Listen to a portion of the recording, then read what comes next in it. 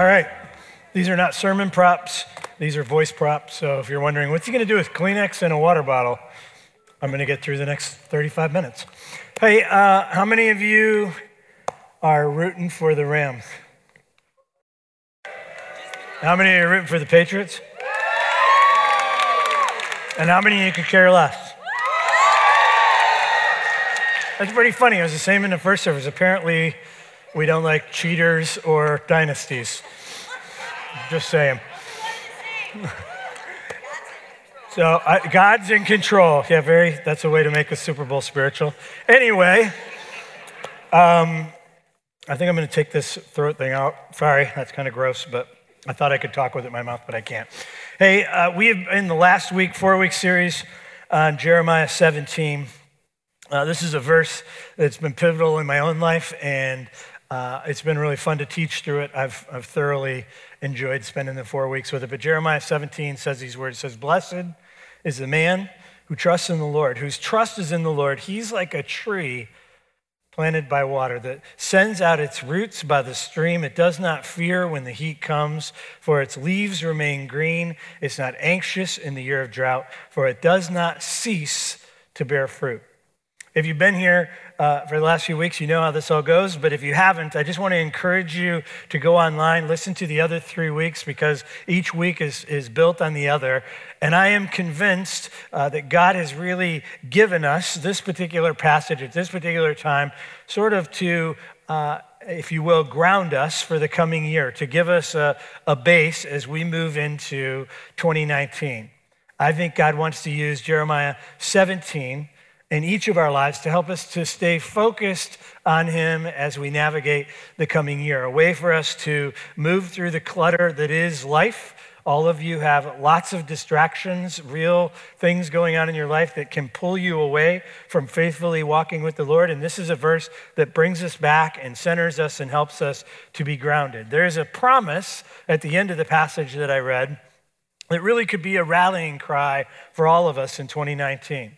It's an invitation to be a people, to be a church that doesn't cease to bear fruit. It does not cease to bear fruit. And I just want to pray those words over us as we move into this week 4 of the series. Lord, I pray that that would be true of us. I pray that we would never cease to be fruitful, that we would be a people that are connected to you, that we really do have deep roots, that even when trials and tribulation and heat come, that we would continue to have green leaves and bear fruit in every season. What a beautiful picture that is of your people, of your church bearing fruit. So I just pray that that would be true of us in our homes, that it would be true of us in our workplace, that it would be true of us in our church, in our neighborhood, that we would be a people that bear fruit in every season. In Jesus' name, amen. All right, grab your Bibles and turn, if you will, to the book of John, chapter 15. Before I read that, I want to recap where we've been so far. And I know that I'm being very repetitive in this series, but I'm doing that intentionally. I am more convinced than ever that we move way too fast, that we move on to the next thing before we've taken hold of the current thing. And so I feel like the Lord is telling me to slow down, is telling me to be more repetitive, and I think it's for your benefit. What I would love is that next time, a year from now, 2 years from now, 20 years from now, when you open up your Bible to Jeremiah 17, that there are just a few things that just are locked in, that you come back to as soon as you see Jeremiah 17, that you think about those things that we talked about week after week, that it becomes ingrained in how you see this passage. And where we started is that this idea of being blessed is defined as being fully satisfied in God regardless of circumstances. And here's the deal. I've gotten some feedback from some of you, and I just want to be crystal clear. I am not saying that God does not bless us. God blesses us in all kinds of amazing ways. God blesses us with family. God blesses us, Meg and I with 4 amazing children. God is always blessed. God blessed most of us with a warm house over the last week, right? Amen to that. Did you take notice of the fact that it was really cold outside? Did anybody miss that? And that it was nice to have a warm place to go to. That's a blessing from God.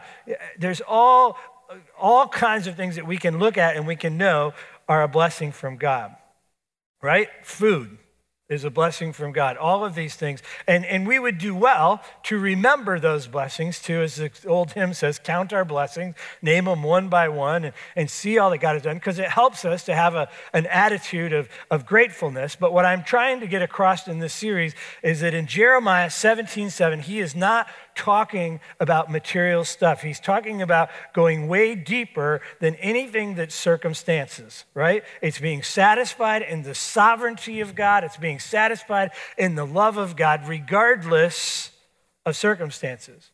Probably the best picture of this is in Job, right? You guys know Job. He had a pretty rough go of it at first. He was no stranger to adversity, but what does he say? He says, the Lord gave, the Lord takes away, but blessed be the name of the Lord. Regardless of my circumstances, blessed is the Lord, and I am blessed to know who God is. All right, so to be blessed is to be completely satisfied regardless of circumstances. And we also talked about the fact that there is a symbiotic relationship between being blessed, satisfied in God, and exercising trust. Right, I used that picture of God reaching out his hand and saying, do you trust me? Would you take my hand? Would you give up self-control and rely on me? And would you walk with me? And what we need to see is that trust begets trust, right? That trust also begets the blessing, a deep satisfaction in God. Unless you're willing to take that chance, unless you're willing to take the leap of faith, unless you're willing to take God's hand, give up personal control, give up doing things in your own strength, you're never going to experience the blessing and the understanding that what God has for you is far better than what you have for yourself. The other thing we discovered is that when we do that we're fruitful. And that fruit is the word of God lived out in your life. Right? Last week, we saw that God speaks. He speaks through circumstances. He speaks through the scriptures. He speaks through his Holy Spirit as that soft whisper. He speaks through other people in your small group, in the community of believers. He speaks through nature. He speaks in all kinds of ways. But anytime God speaks, that's a seed. Right? So anytime God says something, that's a seed. But what we learn from the story, the parable in Mark 4, is that all seeds do not bear fruit. Only the seeds that land in the good soil end up bearing fruit, getting roots and maturing and bearing fruit. And good soil was soil that was free from bitterness and unforgiveness. The good soil was rock-free soil. Remember, we talked about rocks and how rocks are unhealthy attachments to anything other than God, that when we look to anything other than God for comfort or for a source of life, when we do that we give up and that those seeds don't bear fruit. And it's about a life focused on God and not on the cares of the world. That's the good soil, right? Our hearts are always changing. I think that you could even realize that in any given day, your heart can be all of those soils based upon even what the word of God is in that moment. Sometimes we reject it because it's hard or because we're embittered, okay? So that's where we've been so far. And this week, what we're going to do is look at a very familiar story. A lot of you have heard the story taught before. And it's a story that helps us to understand what it looks like for us, or how it is we're to live a life that allows us to be fruitful, right? So this is a story that Jesus is telling, and he's telling it in a very intimate setting. He's talking to the 12 disciples on the very night before his crucifixion. So he is sitting with them, and what he's basically saying to them is that everything's about to change. Everything is about to change, and you are about to experience some things that you can't even wrap your mind around, not just in the days ahead, but in the weeks ahead and the months ahead, and really for the rest of your life. Things are going to be pretty wild. You're going to experience all kinds of difficulties and all kinds of blessings. Your life is going to be totally different from this point forward. But, he says, if you do this one thing, then you will be fruitful regardless of those circumstances, right? So what he's saying to them is if you do this, all of the days and weeks ahead, you will stay fruitful. And so the same applies to us. He was talking to the 12, but what he tells them, he is telling us, this is how we are to live our lives in such a way to be fruitful in every circumstance. So John 15 says these words. He says, I, Jesus is talking, am the true vine, and my Father is the vine dresser. Every branch in me that does not bear fruit, he takes away. And every branch that does bear fruit, he prunes, that it may bear more fruit. Already you are clean because of the word that I have spoken to you. Abide in me and I in you. As a branch cannot bear fruit by itself unless it abides in the vine, neither can you unless you abide in me. Verse 5. I am the vine, you are the branches. Whoever abides in me and I in him, he it is that bears much fruit. For apart from me, you do nothing. If anyone does not abide in me, he is thrown away like a branch that withers, and the branches are gathered, thrown into the fire, and burned. If you abide in me and my words abide in you, ask whatever you wish, and it will be done for you. By this the Father is glorified, that you bear much fruit, and so prove to be my disciples. As the Father has loved me, so I have loved you. Abide in my love. If you keep my commandments, you will abide in my love, just as I have kept my Father's commandments and abide in his love. These things I've spoken to you, that my joy may be in you, and that your joy may be full. Verse 12. And this is my commandment, that you love one another as I have loved you, because greater love has no one than somebody lay down his life for his friends. You are my friends if you do what I command you. No longer do I call you servants, for servant does not know what the master is doing, but I have called you friends, for all that I have heard from my Father I have made known to you. You didn't choose me, but I chose you and appointed you that you should go and bear fruit, and that your fruit should abide, so that whatever you ask in the Father's name, he may give it to you. These things I command to you, so that you will love one another. Lord, I just pray in these next few minutes as we unpack this familiar passage from John 15, that there would be seeds, that you would speak your word, that it would land in hearts that are ready to receive it, that it would germinate, that the roots would go deep, and that it would grow to maturity and bear fruit 30, 60, 100-fold. Thank you that you are always speaking. Help us to be people who listen. In Jesus' name, amen. So Jesus opens with these words. He says, I am. Right? I am. And this is the seventh of a group of I am statements that Jesus makes in the Gospel of John. He says, I am the bread of life in chapter 6. He says, I'm the light of the world in chapter 8. He says, I am the gate in chapter 10. He says, I'm the good shepherd in chapter 10. He says, I'm the resurrection and the life in chapter 11. In chapter 14, Jesus says, I'm the way, the truth, and the life. And then he gets to chapter 15, and Jesus says, I am the true vine. Now, what you need to understand, we need to understand, is that the Gospel of John was written probably about 50 years after the other Gospels. And it was written because people had begun to make assumptions, false assumptions, about who Jesus was. He was being kind of portrayed as a great teacher. He was being portrayed as a great prophet. He was being portrayed in all kinds of ways that weren't divine, that he was being portrayed as something other than the Messiah and other than a part of the Godhead that we know that they are. So John goes back and he writes his account of the gospel for the purpose of helping us to understand that Jesus really was who he said he was. He's writing it to set the record straight, if you will. Right? That Jesus could not have been just an exceptional man. He couldn't be a great prophet. He's not an angel that was elevated to a particular status. He's not a man that was brought about because this earth was created for him, and so we're just going to make this earth special for him. All these false teaching, many of which we still have in current religious orders, but what John is saying is, no, he was who he said he was. He was God, and he's making it clear that Jesus said of himself, I am God.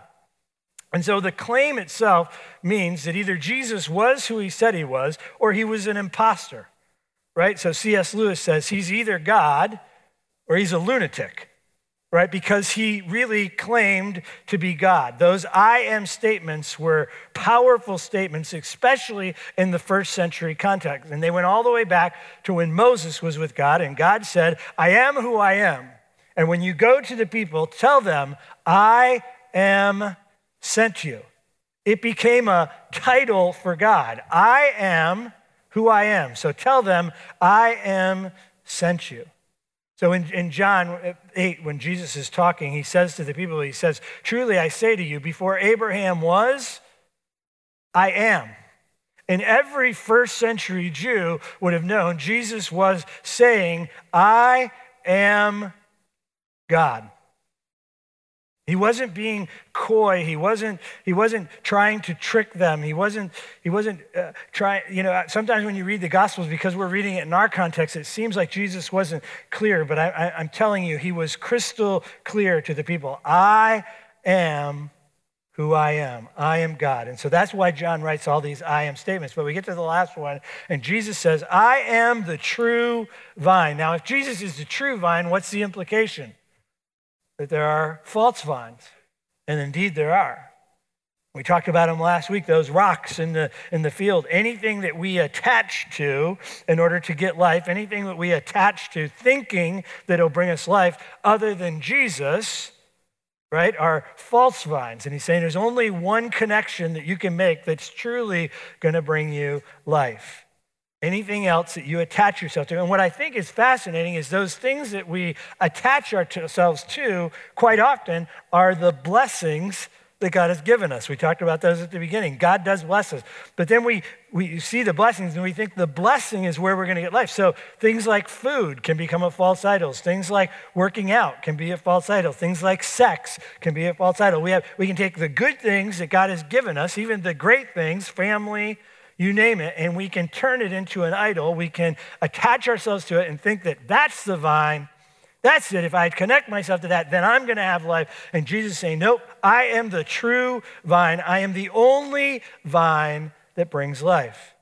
Jeremiah 17 is this vivid portrait as you're either attached and your roots go deep and you draw from me and you have life, or you're attached to self, anything other than me, and it's about death and destruction and desolation. Right? So Jesus is saying, I am the true vine. But then he says something that in today's culture, I think is pretty controversial, or at least not politically correct. Look at it. He says in verse 2, he says, every branch in me that does not bear fruit, he takes away. And every branch that does bear fruit, he prunes that it may bear more fruit. Jump down to verse 6 because he says it again with different words, but he's reinforcing the same point. He says, if anyone doesn't abide in me, he's thrown away like a branch that withers, and the branches are gathered and thrown in the fire and burned. And this is what he's saying. He's saying you are either connected or you're rejected. You're either in or you're out. You're either with me or you're against me. Right? He's making this very clear distinction. And here's what we need to know is all paths do not lead to God. Jesus himself said, I'm the way, I'm the truth, I'm the life, and you don't get to the Father unless you go through me. Now, we cannot like that. We can want to have a more politically correct view that it's okay, you can be this or you can be that, you can practice this religion, they're all going to get there eventually. But I just want you to know that that is not what Jesus said, and that is not what the Bible tells us, that there is one way. You're either in or you're out. You're either connected or you are rejected. He says something else in verse 2 that I think we have to stop and look at. He says, you're either connected or you're rejected. But he says, if you're connected, if you're actually connected, look at verse 2 again. It says, every branch that's in me doesn't bear fruit, it takes away. That's rejection. But every branch that does bear fruit, that is connected, it's pruned. Look, I don't know about you, but that does not sound pleasant. It is a cutting away of part of your branches. It's a trimming, and we've talked about this for the last few weeks, but God takes us through a refining process. God puts us in a place where we are being trimmed, where we are being pruned. Even when we are connected to him, we're going to go through seasons of difficulty that help us to bear more fruit. Now, here's what I need you to hear. This is super important. This story that Jesus is telling is not saying that you can lose your salvation. There is enough scriptural evidence that makes it very clear. Jesus himself says, nothing can snatch you from the Father's hands. Nothing is going to go. It actually says when you put your trust in Jesus that you are sealed. It actually is the same word as branded. Right? So your eternal security is okay. This is not a story about falling in and out of salvation. It's not about that at all. And it's important that we know that, because once you know that, then the story reads very differently. But if you have put your trust in Jesus, your eternity is secure. What this story is about, what Jesus is doing, is he is talking to the 12 disciples, and he's really telling a story about Judas. He's basically saying to him, look, you have all been with me, but one of you haven't ever really been with me. One of you's never become one of us. One of you has stayed an outsider. And he was talking about Judas, and we know how the story goes. Judas betrays him and is turned in. But he's saying of the other 11, you're clean. You're good. You're connected. Don't worry. He says, if you've been cleaned, you're clean. It's okay. But then he begins this beautiful dialogue about intimacy. It's this beautiful invitation about what it means to live a fruitful life connected to Jesus. So look at verse 4. He says, abide in me, and I in you. Verse 5, he says, whoever abides in me and I in him, he bears much fruit. It's an invitation to abide. It's an invitation to hang out. It's an invitation to sit and to be in the presence of the living God through Jesus. That word abide actually means live. So when the disciples, some of the disciples early on asked Jesus, where do you stay? They actually said, where do you abide? Where's your house? Where do you hang out? And that's what this is a picture of. It's a picture of intimacy, of hanging out with Jesus himself. But if we're honest with ourselves, we realize that we kind of wander off sometimes. We don't always stay in the presence. What I want you to hear is that doesn't mean you're jeopardizing your salvation. What you're jeopardizing is a healthy intimacy, a healthy connection with Jesus. Our abiding determines the fruit in our lives. Remember, fruit is the word of God, God's spoken word in our life, lived out, brought to maturity, and bearing fruit. When we abide, we bear fruit. And if we don't abide, we're not risking salvation. We're risking and forfeiting intimacy and fruitfulness. So what I want to do is I want to talk about what Jesus talks about, and there are three markers for what it looks like, what it means to abide in Jesus. Three markers. The first marker of abiding is that God's word stays with you. God's word stays with you. Look at verse 7. It says, if you abide in me and my words abide in you. Now, I'm going to go back to a sermon that I preached January 6th, and I'm going to do it really fast. But if you're interested in more of it, go back and listen to January 6th, and I unpack this in detail. But there are three words in the Greek that we translate W-O-R-D or W-O-R-D-S, words, three different words in the Greek. That's logos, graphe, and rhema. Logos is God's overarching plan. It's God's ways, God's laws, God's systems. It's the overarching way that God moves. So when John earlier, our worship leader read the beginning of John and said, in the beginning was the Word, and the Word was God. That's the word logos, that everything in God's purposes was made known in Jesus. The other one is graphe. That's the scripture, the inerrant word of God. It's another way of talking about the Word. More often than not, when we read the Word in Scripture, we're probably thinking about Scriptures, but it's more robust than that. And then the last one is rhema. Can we put up the definition of rhema? It's a spoken word by a living voice. A spoken word by a living voice, commonly used in the New Testament, of the Lord speaking this living word into a believer for the purpose of birthing faith, right? So it's when God speaks through all of those different ways, a rhema word.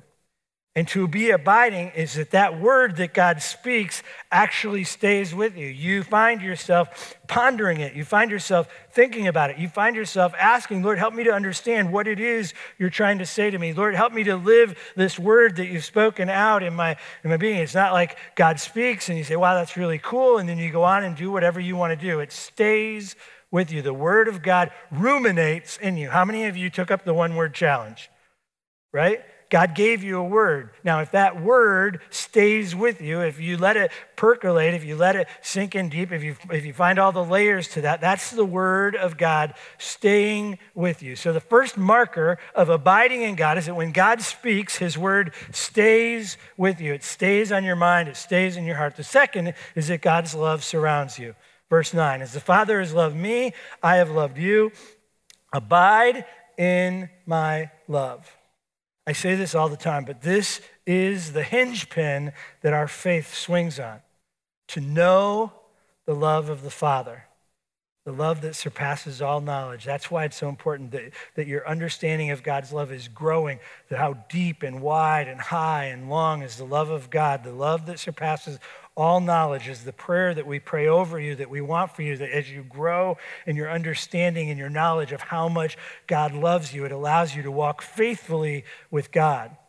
You think about the conversation or the singing about our identity. That identity is rooted in God's love. When you really know those names that God calls you, how much God loves you, when we talk about you're a good, good father, all of that is there to help you to rest in, to abide in, to allow God's love to engulf you, to surround you. Henry Nouwen, great writer, says, the unfathomable mystery of God is that God is a lover who wants to be loved. The one who created us is waiting for our response to the love that gives us our being. God not only says, you are my beloved, but God also asks, do you love me? And offers us countless chances to say yes. That is the spiritual life. And that radically changes everything.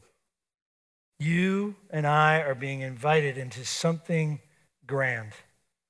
To be engulfed, to be surrounded, to be overcome by the love of God. The love of God made known through the Son, who was willing to give up his very life to show you how much God loves you. So there's 3 markers for those who abide. God's word, he speaks, it stays with you. God's love surrounds you, and you're obedient. Seems to be the less popular of the 3, but you're obedient. Look at verse 10. It says, if you keep my commandments, then you abide in my love. Not obedient out of duty, but out of beauty. Not obedient because you have to, but obedient because you get to. Not out of fear, but out of reverence. God's love has a way of shifting our behaviors towards the good. God's love should drive our morality. God's love should fuel our passion for justice. When we know how much God loves us, our behaviors shift and we're obedient. God's word stays with you, God's love surrounds you, and you're obedient. Now, the best way I know to help you to kind of wrap your mind around this is to use parenting as an analogy. So how many of you are parents? How many of you had parents? Okay. This should cover just about all of us.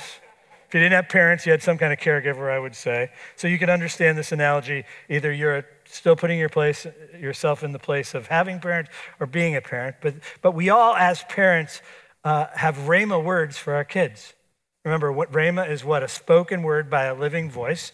If you have a voice and you're living and you have children, you have spoken words over your kids. And they're words like how you want them to live. Hey, I want you to always be kind. I want you to always see the person that's being abused in the school or being bullied, and you step in and you be their advocate. Hey, I really want to make sure that you know how to do this, how to do that. Don't steal, right?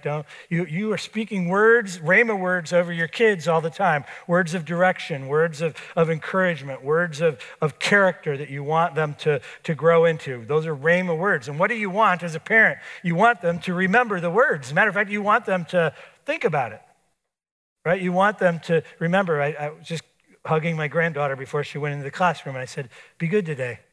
Make me proud. Be good in your classroom, right? I want her to, it would be great if she thought, oh, Grandpa said be good today, so I'm not going to stick this pencil in the back of this kid's neck or whatever, you know? I don't know what she's about to do.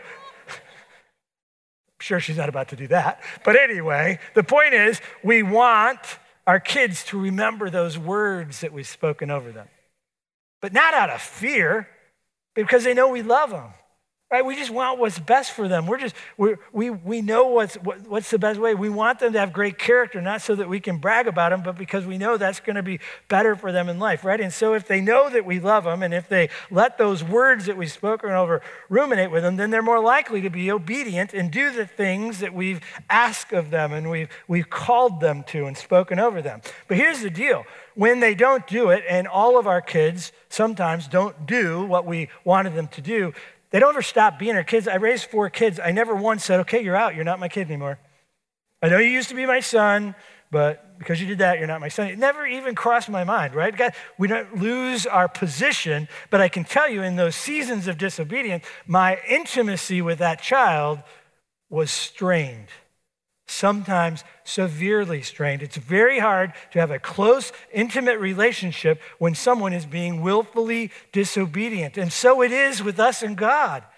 He calls us to certain things and he wants things out of us. And when we're willfully disobedient, he doesn't kick us out. He says, look, I can't be intimate with you in this moment while you are holding me with the Heisman and pushing me away. Are you going to let go of that, or are you going to come back in repentance? Now, you can mend all of that, but that's the picture of this abiding, that God's words, the things that God calls over us and stays with us, and God's love surround us, and we're obedient to the things that God wants. And then he says this, I just think it's fascinating. He says that this is what it means to be obedient.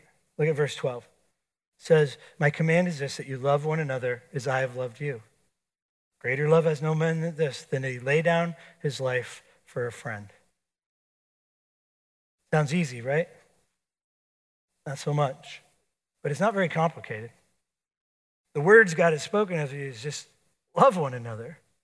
Put aside your own wants and desires for the wants and desires of each other, and watch how all of those commands that I've given you tend to play out anyway, and you tend to be obedient. Like, you can't be harboring bitterness towards one another and love each other at the same time. You can't be a gossip and a slanderer and love each other at the same time. Love has this way of propelling us towards all of us. Love God and love others, and then you're going to live out and be obedient in me. Verse 14, you're my friends if you do what I command you. What did he command you? That you love one another. Remember what I told you at the beginning? This is an invitation to intimacy. God is inviting you into a relational friendship. This beautiful friendship of abiding and knowing and staying in the presence of God. It's not complicated, but it's certainly not easy. But we're obedient when we love others the way God has loved us. And then he makes this incredible promise. Look at it. He says in verse 11, when God's word stays with you and God's love surrounds you and you're obedient to love one another the way he's loved us, Jesus says, then my joy may be in you and your joy will be full. I don't know about you, but I want full joy. I want what God is promising in John 15. I want it for me, but I want it for every one of you. I want us to be a church deeply rooted in abiding and staying with Jesus, and that his joy would be a part of who we are as a church. Jeremiah 17 says, blessed is the man who trusts in the Lord. Who trusts in the Lord. He's like a tree planted by the water that sends out its roots by the stream. It doesn't fear when the heat comes. Its leaves remain green. It's not anxious in the year of drought, and it does not cease to bear fruit. Let me pray for you. Lord, I pray that we would accept the invitation to abide in you. You're reaching out your hand and you're saying, walk with me, abide with me, hang out with me. Listen to my words and let those words ruminate in your spirit. Surround yourself in the love of the Father. Be obedient to love one another. That my joy may be full and my joy may be in you. Lord, thank you for the invitation Jesus gives all of us to walk in intimacy with the living God. We ask this in Jesus' name. Amen. I just want to encourage you. If you need prayer, we have a great prayer team down here. There's a sense that there's some single moms that are just having some struggles. We'd love to pray over you. We heard this morning that there's some people maybe struggling with some vision issues. If that's you and you want us to pray for you, that would be great. Physical, spiritual, any needs at all. We'll be down here, and we'd love to lay hands on you and pray for you. And enjoy the Super Bowl. God bless you. We made it. God bless.